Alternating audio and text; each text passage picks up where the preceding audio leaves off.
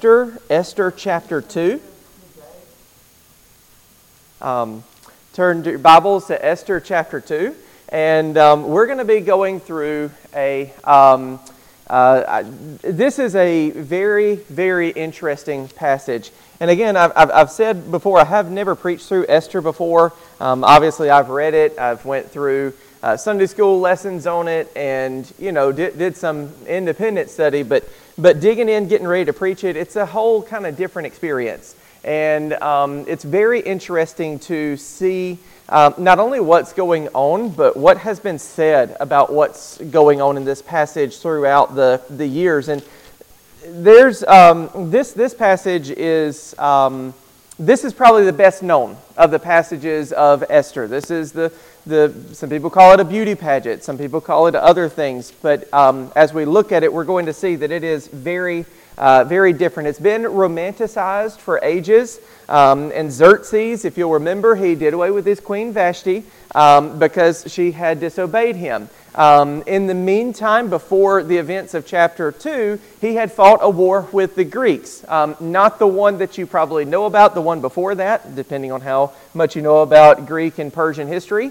But then he comes back and he's ready to seek a new king, a new queen. And so this has been idealized as a beauty pageant or even a love story about love at first sight. But really, if you want to get down to it, it's a human rights violation on the first order. We'll talk about that in a little bit. But we're going to see how the Lord is able to work through the selfish and evil plans of men to fulfill His beautiful plan for saving His people. So that's the point of what we're getting at. So here's the sermon in a sentence.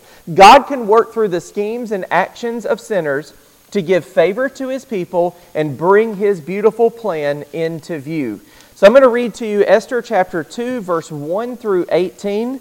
Once again, some of these names have been changed to protect the illiterate. I cannot say how my Bible translates Xerxes, so I'm going to insert Xerxes there. So we'll get there, and the other names I'll just kind of stumble over. After these things, so Esther chapter 2 verse 1, after these things, when the anger of King Xerxes had abated, he remembered Vashti and what she had done and what had been decreed against her. Then the king's young men who attended him said, "Let beautiful young virgins be sought out for the king, and let the king appoint officers in all the provinces of his kingdom to gather all the beautiful young virgins to the harem in Susa, the citadel, under the custody of Haggai, the king's eunuch, who is in charge of the women. Let their cosmetics be given them. Let the young women who please the king, or let the young woman who pleases the king, be queen instead of Vashti." This pleased the king, and he did so. Now there was a Jew in Susa in the citadel whose name was Mordecai, the son of Jair, the son of Shemuel, the son of Kish, a Benjamite, who had been carried away from Jerusalem among the captives carried away when Jeconiah, the king of Judah, from whom Nebuchadnezzar, the king of Babylon, had carried away. I won't mention this otherwise. Mordecai was not carried away in this exile. It would have been his great-grandfather that would have been carried away. If Mordecai had been carried away by Nebuchadnezzar, he'd be about 120 years old when this story starts. He seems a little bit more spry than that. So this would have been his great-grandfather that was carried away, so he was a second-generation exile is kind of the way to read that, or third-generation exile. Kind of the way to read that.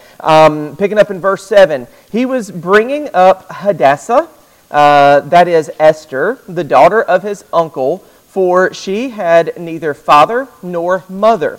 The young woman had a beautiful figure and was lovely to look at. And when her father and mother died, Mordecai took her as his own daughter. So when the king's order and his edict were proclaimed, and when many young women were gathered in Susa, the citadel, in custody of Haggai, Esther also was taken into the king's palace and put in custody of Haggai, who had charge over the women. And the young woman pleased him and won his favor. And he quickly provided her with her cosmetics and her portion of food, and with 7 chosen young women from the king's palace. and advanced her and her young women to the best place in the harem. Esther had not made known her people or kindred, for Mordecai had commanded her not to make it known.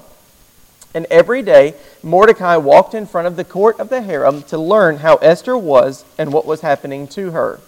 Now when the turn came for each young woman to go into King Xerxes, after being 12 months under the regulations for the women, since this was the regular period of their beautifying, 6 months with oil of myrrh and 6 months with spices and ointments for women, when the young woman went into the king in this way, she was given whatever she desired to take with her from the harem to the king's palace. In the evening she would go in, and in the morning she would return to the second harem in custody of Shagazah, the king's eunuch, who was in charge of concubines. She would not go into the king. She would not go into the king again unless the king delighted in her and she was summoned by name. When the turn came for Esther, the daughter of Abihail, the uncle of Mordecai, who had taken her as his own daughter, to go into the king, she asked for nothing except what Hegai, the king's eunuch, who had charge of the women, advised. Now Esther was winning favor in the eyes of all who saw her.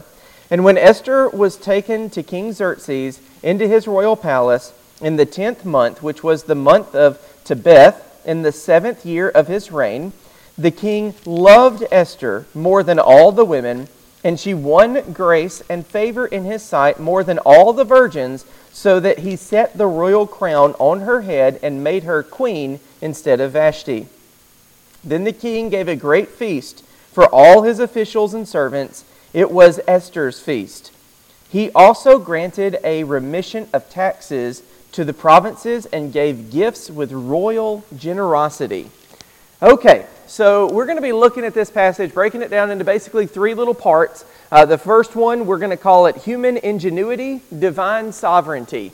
The author says that it was after these things. So after the things of chapter 1, these things happen. But we know that some time has passed between the events of chapter 1 and chapter 2.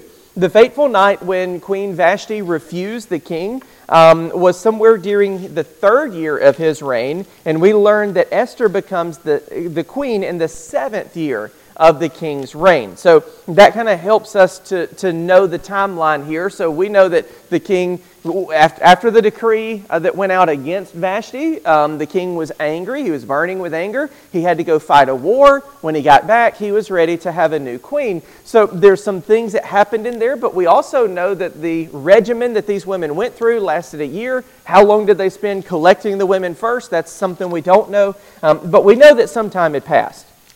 The king did lead this campaign against the Greeks, but that's not mentioned at all in the book because it's not relevant. The anger of a king can burn for a very long time, and Xerxes seemed to be no exception, but eventually he remembered the loss of Vashti and seems that he was longing for a new queen. There's actually historical evidence that the king eventually had the wise men that told him, make her not be the queen anymore, cast her out, never let her come back into his presence. There's evidence that he might have had those men killed.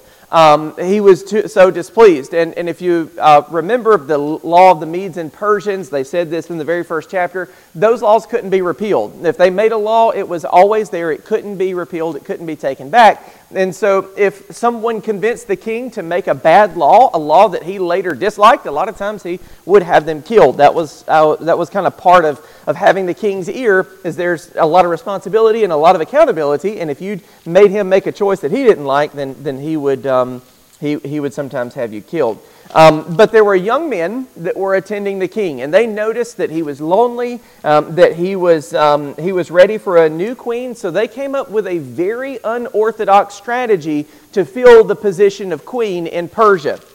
So what they decided to do was very different. It was just out of the box. Queens were usually chosen from aristocratic families, to consolidate power and unify the elite. So the king might make a marriage that was very advantageous for him, or a family may be looking to make a very good match by marrying the king. So any way you look at it, there was never any love involved, and there usually was never any looking at the person and deciding if they were beautiful or anything like that. That just wasn't part of it. Usually it was for political reasons that you married, and the king's own mother, she had been the daughter of Cyrus the Great. So that was kind of the tradition, was keep it within the royal family. Keep these marriages politically advantageous. But after the rebellion of Vashti, and we don't know a lot of her genealogy, but she probably would have came from an aristocratic family. She would have came from some family of worth and wealth and those kinds of things. After that rebellion, the king was looking for someone that was going to be beautiful, young, and very submissive. That was the goal for him. And so these young men suggest that beautiful virgins from all over the empire be sought out for the king. Persia was not a country. It was an empire. Last week we read that it had 127 different provinces. And so it spanned basically from India all the way to Turkey that's right beside Greece. It went up north to some extent, and it definitely went down south to the northern coast of Africa. Everything that you think of as the Middle East was part of the Persian Empire at this time. And so when the call goes out, we're not talking about just Persians, which would have been expected. Most of the time, the Persian kings took Persian wives. But we're talking about every race that would have been represented in that area. Middle Eastern, African, all those different types of nationalities would have been brought in for this contest, if you will. It was a time that people were probably wondering why. Why this way? Why a woman that not necessarily of any kind of worth or birth, meaning that all she had to be was a pretty face. She did not have to be from a certain family. She did not have to have a certain amount of money. There didn't have to be any political advantages to this. This isn't the way that things were done. And I think it's worth pointing out at this point that there was no other way that there would be a Jew that would be a queen in Persia except through something like this. People didn't do this.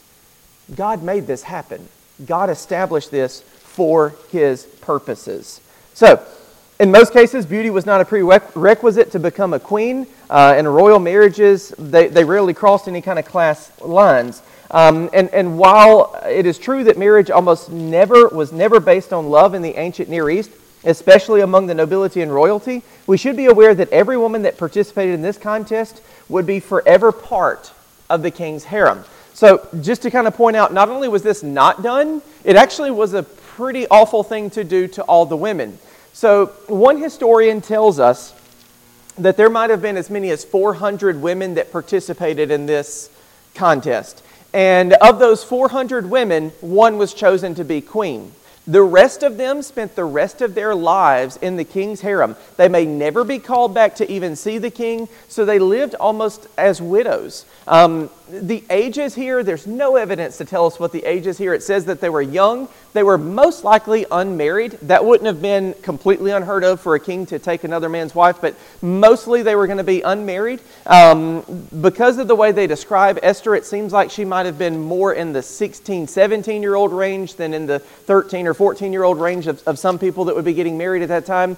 But you're talking about a young lady somewhere in her teenage years being taken, her whole life being reduced down to the events of one night, and then for the rest of her life, she is in this harem. Now, people starve to death every day, and so these ladies wouldn't starve to death. People were homeless. People were threatened by attackers and all kinds of really scary things in the world. So they had it better than some, but they would never have a family.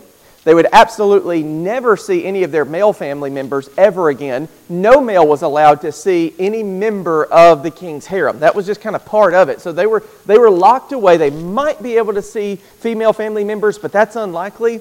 This was kind of a rough deal for all these ladies. They went through all of this preparation for one night, and then all but one of them, the rest of their lives was basically spent locked away, not being able to see anybody out there. So they lived virtually as widows for the rest of their lives. So one ancient historian actually suggests that there may have been as many as 400 women. Women were chosen from every province, so it was already likely that the queen would be a non-Persian and completely dependent upon the king's good graces. If you were born to money and used to having money and power and influence, then being married to the king would be a step up by anybody's imagination, but you would have had some independence in your life. But if you come from a poor family, if you come from the wrong race at the wrong time, then this was totally different. You had no other kind of hope, no other way to fall back, no other strength except the fact that now I'm in the king's good graces. That's all these ladies would have had. So when they would have been taken from their home, they would have been brought to the citadel, and they would have been placed in the king's own house of women and guarded by his trusted eunuch. So that's how they would have been treated. So the king's palace would have been more of a complex, just like it would be today in any kind of royal residence. And so where the king's palace, where the king was like a government building. People came and went. There were meetings. There was all these kinds of things. But on the same complex would have been forbidden buildings or forbidden rooms. Those would have been where the king's women would have been kept. And so these women would have been kept in a room or a building that would have been forbidden from anybody else to access. So, heads of states, generals, military leaders, anybody else that might come to Persia to meet with the king, they would not have access to this place. This would have been kind of separate. And the king didn't have just one of these places. He had other places like this because this place was set aside specifically for this contest, where there was another harem of women that were already either his wives or his concubines. So this is different. It's very, very different what he has set up here for these women. They would have been given the very best cosmetic treatments available at the time, and they would all be vying for the spot that was vacated by Vashti. So money, once again, we see another example that for King Xerxes to get what he wants, money is of no consequence. The spices that they do mention and the fact that there were probably other things going on, all of this would have been very, very expensive. Not just expensive, though, it would have actually been wasteful because what they were doing for a year could have been done in an evening or an afternoon or a week if you wanted to get really, extravagant about it. But for a whole year, they go through this beauty regimen to make sure that they are as well prepared as possible for their one appearance before the king. So this plan obviously pleased the king. And it was therefore put into motion. These men said, hey, let's gather the most beautiful women from all over the kingdom, make it all about you, make it all for you, get them as pretty as we can possibly get them, and give you one night with each of them. The king didn't say no to that, right? He wasn't going to say no to that. So he agrees. He's part of this. And so, yes, this is human ingenuity. This is some weird plan that happened to work, and it made the king happy. And humans can be very creative at times. It is part of the image of God that is in each of us. But just like all the other gifts that God has given us, it can be changed, it can be warped, it can be perverted, and it can be used for evil means. To look at this and to read it, you think, oh, so that's what they did. That was the custom in Persia. But it wasn't the custom in Persia. This was an experiment, kind of a twisted social experiment. It worked for Xerxes, but we have to understand that under almost any other circumstance when we look at this, this is about the king. This is about selfishness. This is about making him glorified, not about the women, and certainly not about the goodness of his kingdom or the goodness of his people. So, again, this plan meant that hundreds of women from all over the Persian Empire would have their entire existence reduced down to the events of this one single night. The thing is, all of these women, even if they were willing, even if they said, yes, this is a great thing, their whole lives were spent to satisfy one man's desires. This is what this was. So when we look at the world today and we say, oh, that's an evil plan, that's a horrible plan. Evil plans and horrible plans have been in place the whole time that there's been a world. As long as there's been, two people, one person's been in charge and he's had a bad plan that's bad for the other person that's there. That's just the way of this world. But what we do know is that even in those bad and horrible plans that take advantage of other people, God can find a way to bring about His purpose and bring about His will. So the Lord used this selfish plan to open the door for Esther to become queen of the Persians. Those who possess power, they're always making plans to serve their own ends. You can look at it in our government or any other government in the world. You can look at it among all the super wealthy, powerful people of the world. They all have their own ideas of the way things should be, their own plans of how to get things to that place, and those plans almost always harm innocent people. They're always working on those kinds of plans. But in the end, God's sovereignty rules. His sovereignty reigns. He can use those plans for the good of His people. Are people still going to get hurt? Yes, people are going to get hurt because people were going to get hurt. But in the midst of that, God can use His people to bring about something different. Just to reiterate what's at stake here, there is a plot that's kind of probably already hatched at this point to kill a whole bunch of Jews. That's the idea. And so Esther is being put into a position where she can speak to the king and change that event, change the course of history, and save her people. So let's look at the next thing, human preference and divine favor. So it's 27 verses before we're actually introduced to the first Jewish person in this story. It's been all about Xerxes and Vashti and all these virgin women that are brought in. Basically, chapter 2, verse 5 is the first mention of a Jewish person, and that's Mordecai. Now, the author tells us about Mordecai. He's a descendant of the exiles, and he has adopted his cousin, Esther, who was a beautiful girl that had been orphaned.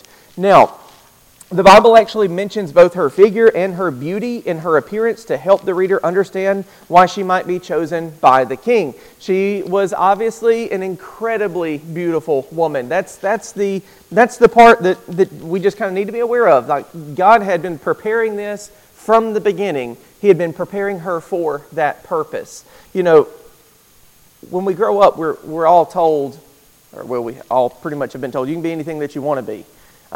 We're told that in schools. We're told that on TV. Now, maybe our parents say, no, this is what you're going to do. But for the most part, we are told we can do and be whatever we want to be. But the truth of the matter is, God's preparing you for something. Not for anything, but for something. He's planned from the very beginning what it is that you're going to be doing. And in that time, when it's His will to reveal it to you, He's going to put you in a position to do whatever it is that He's prepared you for. So Esther, up to this point, you might say she's been prepared by becoming beautiful. She was definitely, one that people would have stopped and said, wow, God did a good job there. But that wasn't all. That wasn't all that she was about. Because as we watch Esther, she operates with wisdom. She operates under basically the Hebrew biblical principles of how she's supposed to behave and how she's supposed to conduct herself. She shows that she has faith and that she has morals throughout this whole thing. And when we look at that, we see that not only has God been preparing her, but He must have been preparing Mordecai and probably was preparing her parents before that. God's plan has worked down through the generations to save these folks. That sounds a lot like our own salvation. God worked down through the generations, through the Hebrews, through the Israelites, through the kings of Israel, through the prophets, all the way to Jesus, preparing a way for us to be saved. And then after that, Jesus trained and raised up apostles to go out and to share the gospel with more and more and more people. Have you ever gotten really curious? I know that people like Ancestry.com, but have you ever gotten super curious? Well, what's the first person in my family to have heard the gospel? Just think about that. Like, how far back? Where were they? How were they living? Who was the first person in my family to hear the gospel? That would be really intriguing. So you think, my parents knew the gospel, my grandparents knew the gospel. How far back does that go? How far back was God planning to bring the gospel into my life? And what if you say, well, I didn't come from a Christian family at all? You're that one.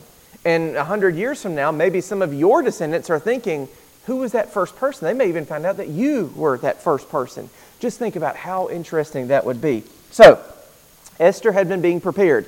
Esther was taken into the harem with the other women who would compete for the position of queen, but she wins the favor of Haggai, the chief eunuch. This eunuch would have had amazing power, more power than most people in Persia, because they had control over the women that would then be brought before the king. And so Esther winning favor here, this immediately reminds us of some other stories in the Bible. So he gives her the best place in the harem. That doesn't necessarily mean the best date to go visit the king, although I think that plays into it. We'll talk about that in a minute. But he gives her the best position. So he gives her the best of the choice of beauty products, gives her the best of the choice of food, because we know that a healthy diet is good for you, but also the very best of the maids that are going to serve her. Now, if you read this, it's kind of hard to tell, did all the women get maids from the king's service or no? Well, she received 7 of the best, and so maybe there were others that were also going to serve other women, but she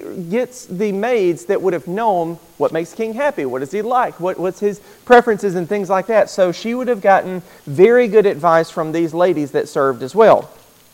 So one thing that we can definitely see here is that Mordecai has commanded Esther to hide the fact that she is a Jew from everyone.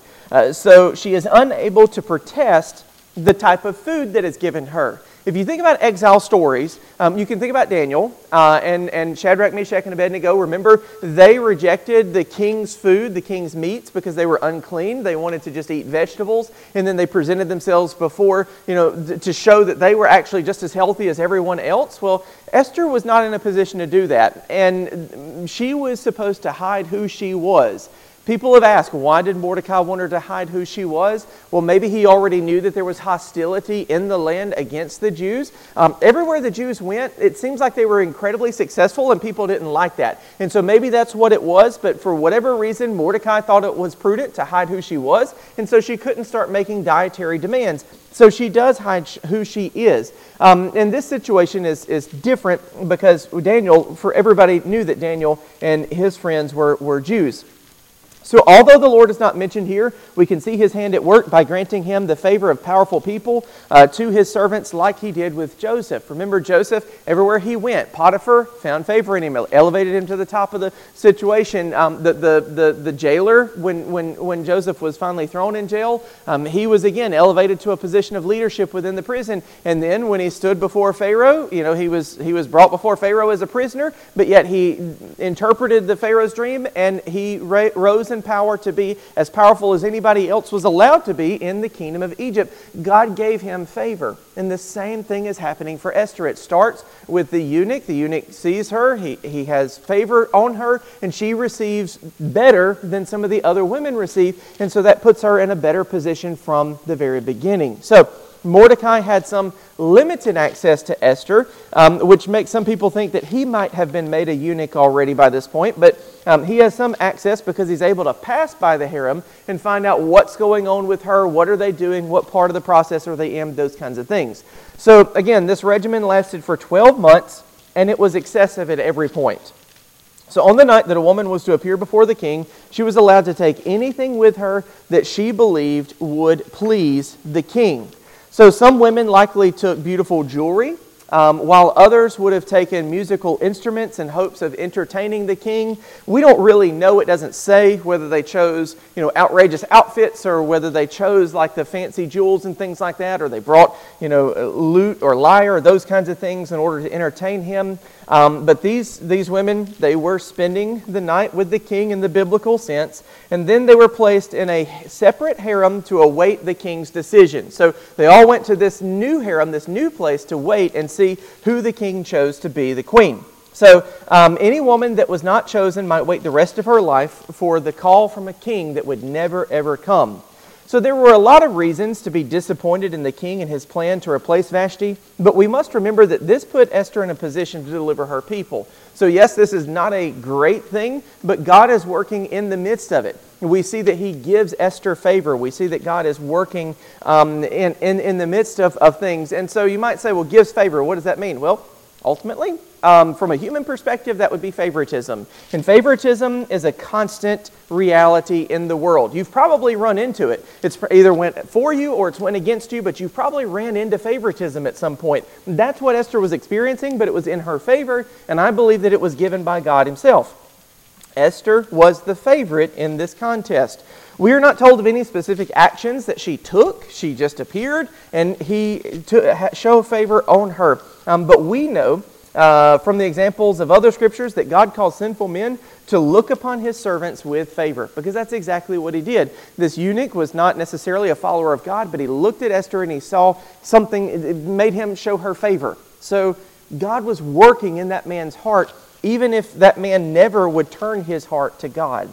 So even surrounded by favoritism and sinfulness, we can trust that God will soften certain hearts so that we are able to serve him better. We might be in situations where everybody around us is lost, but God will open doors for us to continue to minister in certain areas and in certain ways. He will make that happen. We just have to trust him when he gives us those opportunities. So finally, let's look at the human action and the divine plan. So we're to the point that it is Esther's night to go and visit the king. And so when her night arrives, she displays great wisdom by depending upon Hegai to advise her on how to proceed. They said women could take anything from the harem that they wanted to when they went to the king, but she only took what he told her. And we also know that she would have gotten as much advice as she could from the maids that had been serving her. So she was prepared to go before the king, not trying to show jewels, because any woman can wear jewels. Not really trying to show that she can play an instrument, because most people, if they try hard enough, can learn to play an instrument. Esther had the beauty that God had granted her and the favor that God was working for her in the heart of the king. That's what she had. She walked in there with only the gifts that God had given her, and it was enough. So they describe the day. The day would have been the month, the Hebrew months. You know, they're on a lunar calendar, so it would have been the Hebrew month that kind of crosses from December into January in our calendar. So it was a long winter night in the middle of the rainy season when Esther was brought before Xerxes. So you might be accurate to say it was a dark and stormy night. I don't know. This is not a ghost story, but it might have been accurate because it was during the rainy season. But it was a long, dark day, long, dark nights. That's the kind of time that it was, and so the winter times, there's just not as much to do. The king was bored. Did this have something to do with his choice? We don't know. But what we do know is that the eunuch had chose this night to send Esther. For whatever reason, he felt like this was the right night to send Esther. And it was more God than him, but it was the right night. So we're told that the king loved Esther. He loved her more than all the others. One night's not enough time to develop like a mature emotional connection that lasts for a lifetime, but he probably was amazed by her beauty and her grace, whatever that was that drew her in. And it really does seem like the king immediately ended the contest, declares Esther to be his new queen. It seems like from whoever was left, whatever was left, he ended the contest, declared her to be his king at that moment. So, like every other event in the life of the king, he throws a great feast and declares a holiday.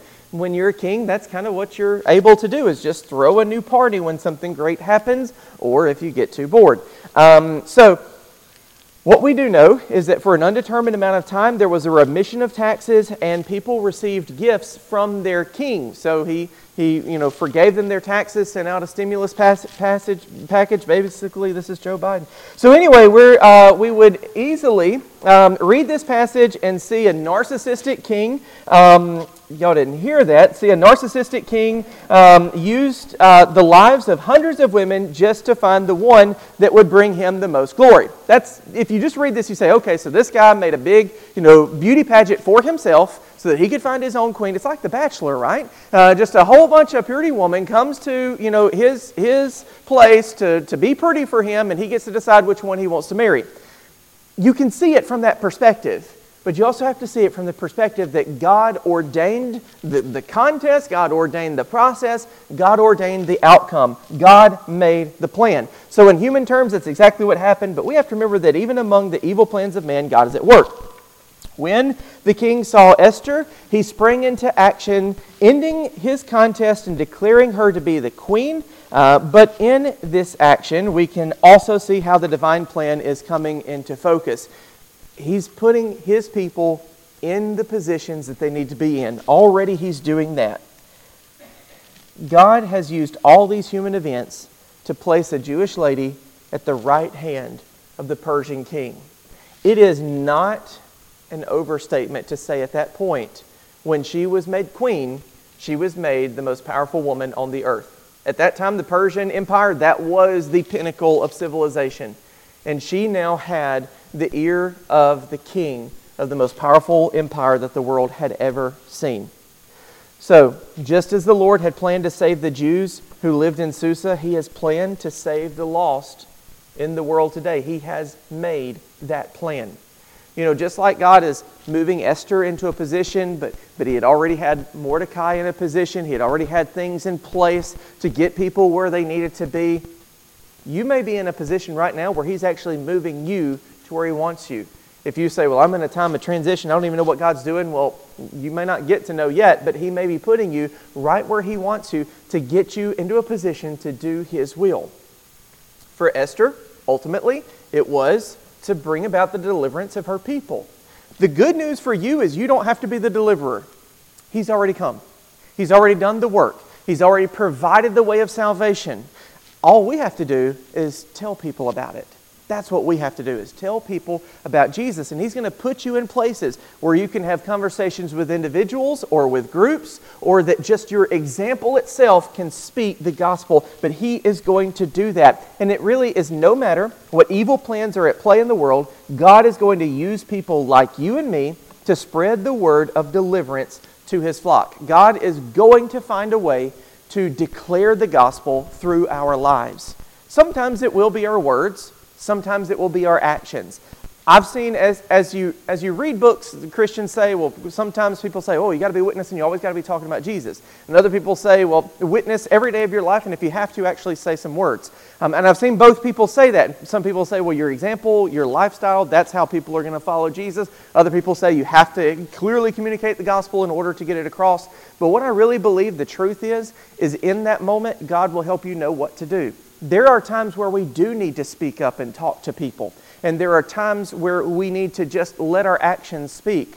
We always need to be sure that what we do is consistent with the gospel. Proclaiming Jesus, both word and deed, that's the important thing. You can't set hard and fast rules for how we communicate. When you look at this, God used a pagan beauty pageant to get His person in place. Who knows what He's going to use to move us around? It's almost like there is this giant chessboard. We're the pieces. And He is bringing us into places not to do harm, but to share the gospel with the people that He has prepared. And so what we have to do is just trust Him. Listen for those opportunities. And when you're in a season where it seems like everything is changing and moving around, hey, that's your beauty pageant, okay? That's just your beauty pageant getting you ready for the next place. Just know that God has a plan and that He will use you when the time comes. Because from the very beginning of your life, and if this is any indication, from way before that, He's had ready what He was going to do for you. So let's trust in Jesus and let's proclaim Him every chance that we get. Let's have a word of prayer. Heavenly Father, we thank You so much just for this time to gather together for a few minutes. And I pray that as we read these words, we can certainly look into Your Word and we can see that You're active. Even when we don't have a Bible verse that says what You did, we read a story and we see clearly Your actions. I pray that You help us as we live our lives to pay attention to Your actions, to see what it is You're doing in our lives. It's so easy to despair if things aren't going the way that we want them to go. Remind us that it's not always our choice, that we have to depend on You, that we have to prepare to be surprised by what You do. I ask that we would always have our heart full of the gospel so that at any time, at any moment, when Your plan has been laid out in front of us, we can declare Jesus. Make us faithful to that. And Lord, I know that there will be opportunities. And in the end, we will even understand what You've been doing. Thank You, Lord, for this time. Be with us as we do go our separate ways, and let us always celebrate You. It's in Jesus' name we pray. Amen.